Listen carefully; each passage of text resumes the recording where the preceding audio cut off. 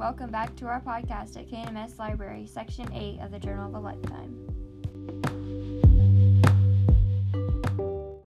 Oh, it's been about 6 or 7 months, I guess, since I started working these mines. It's turning out to be a good gig for me. Sometimes I point to the sky, give it a wink, and thank Grandpa for being so attentive with me when it came to my jobs. He woke me up with these stupid trumpets when I worked the river. He always told me to look ahead, and to not just see the stop sign ahead, but rather 3 stop signs down the road. You know, set my ducks in a row, stuff like that. His wisdom regarding work and finding a career stuck with me, even though I hated to work. Who liked to work? The cool thing about this job here at Blumdale is that I don't work with too many other people, which gives me the reflection time I need to continue healing. Don't get me wrong, I do like people, and it's a distraction for me when I can talk about last night's football game with some of the boys down here. But it's something peaceful about chipping away at mine walls with my pickaxe and drumming up old memories about Grandpa. I'm sure if the wall had eyes, it would watch me staring at it with a smirk on its face. I tend to drift off into meaningless gazes, remembering random times of laughter with Gramps. I talk about Gramps to the fellows down there when we're working. I have a few work buddies that remind me a little bit of my childhood friends back on the baseball diamond.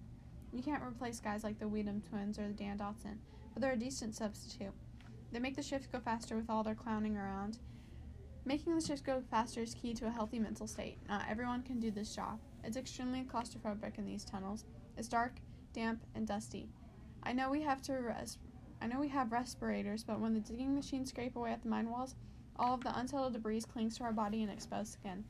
If you happen to remove your respirator, the dust sticks to your lungs like snowflakes on a country road. In your mouth, you can just taste the tacky mine wall leftovers. Believe me, it's not a dinner I'll invite you to. It's not the healthiest environment to be in a young 20-something man, but life has a funny way of leading you places. Maybe Blumdale Mine picked me and not the other way around. Maybe there's a purpose for me here. Grandpa used to tell me that things happen for a reason.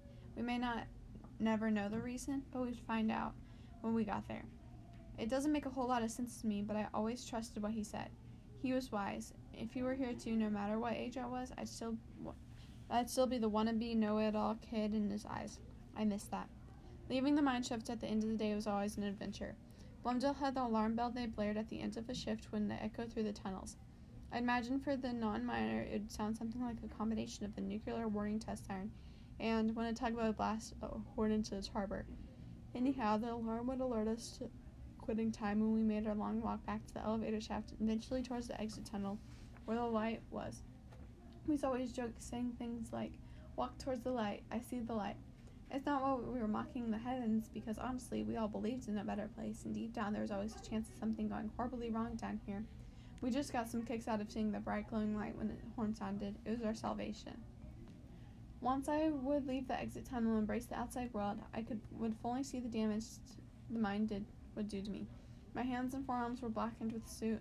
My shirt collected a thin coating of sticky wall dust. The pickaxe was hoisted over my shoulder, was dotted with debris and mineral deposits. I could hear the striking noises my boots made every step I took. Everything felt dirty.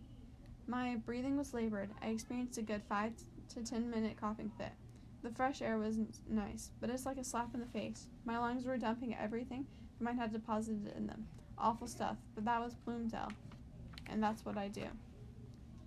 Even though the working alone in the mine shaft has its privileges by getting me reflection time and allowing me to drift away into deep thought, it does once in a while make me sad that I haven't found anyone special to make my days more brightly.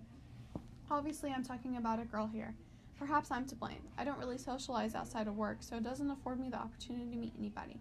I love to have someone nice to talk to share a few jokes, and enjoy some of the great South Dakota summers with. But it hasn't happened yet. You could say my effort is lacking, but then again, meeting someone cool should just sort of happen. One thing for certain is there's definitely a void in my heart. Sometimes I'll sit back in my assistant supervisor chair, lean against my mine wall, and kick a few memories around of Melissa. Remember her? She was a nerdy buck-toothed pigtail stalker who walked up and down my street, trying to catch a glimpse of me. She was the one who I threw stones at when we were little. Yeah, her. I used to peer out my grandpa's window curtains, trying to sneakily see if she had passed the house yet without being detected. That girl, I called her the stalker. Several times a day she would walk and skip down the street looking for me. Gramps always thought it was so funny that someone had a crush on me, but she was annoying. When she finally figured out that I was home, I'd make Grandpa answer the door and tell her some make-up story that I was sick or taking a shower. What a jerk I was. Well, you should see her now. She's so pretty. She has these long, dark brown, flowing curls for hair. It's the kind of hair you wish was near your nose just so you could steal a whiff of her shampoo and conditioner. The goofy Coke bottle glasses that seemed to take up her entire face were gone. They had been replaced by contacts. I no longer have to peer out those tiny eyes which were distorted behind those prescription-strength glasses. Her once gigantic front teeth, which took up most of the space in her mouth, have been transformed into straight and balanced pearly whites. She got rid of those bright-colored shirts that were 2 sizes too big. Her clothes actually fit her new appearance and the new attitude she carries around. And most importantly, I believe she's happy. Ironically, Melissa got married to one of the guys who lives on just the other side of town. His name is Daryl Mixon. I guess she made her rounds in the part of town too. Daryl was an acquaintance, and I'd known him for most of my life. He actually was a good guy. You could say I'm even a little jealous of him. They have several children, a girl and a boy, named Bailey and Benjamin. They're real cute kids, too. I see them running up and down the street playing kickball with some of the other neighborhood kids. It reminds me when I used to play kick the stick with some of my friends from the baseball team. Times have changed, but not really. She ended up never moving from the area. She bought a cozy red brick rancher 3 blocks up the street from where I still live. Funny, isn't it? It's now me who walks up the street passing Melissa's house and seeing her sitting on the porch. The only difference is she doesn't hide behind a window curtain. I'll do my weekly walks in the summer to get some exercise in, and there she'll be, sitting outside, usually with one or both of her kids. We wave to each other or exchange greetings, followed by some occasional small talk. I never did apologize to her for how I treated her years ago. I know that I should have, but I haven't worked up my nerve yet. My hope is that she forgot about this regretful time that I ducked behind the window curtain to avoid her. When you're 12, you don't think rationally or with empathy and compassion. You're immature. I was immature. I know that. But does she? It's one of those head scratchers where I'll stop and think, wow, only 13 or 14 years ago, I was in the exact opposite situation that I find myself in now. If I had just been nice to her, maybe, just maybe, I would have ended up with some sort of friendship with her, and I wouldn't be so alone. But the past is the past, and it won't change the future for me.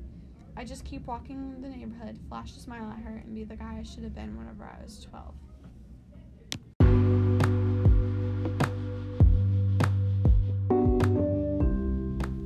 KNMS Library thanks you for listening. Tune in next time for Section 9 of the Journal of a Lifetime.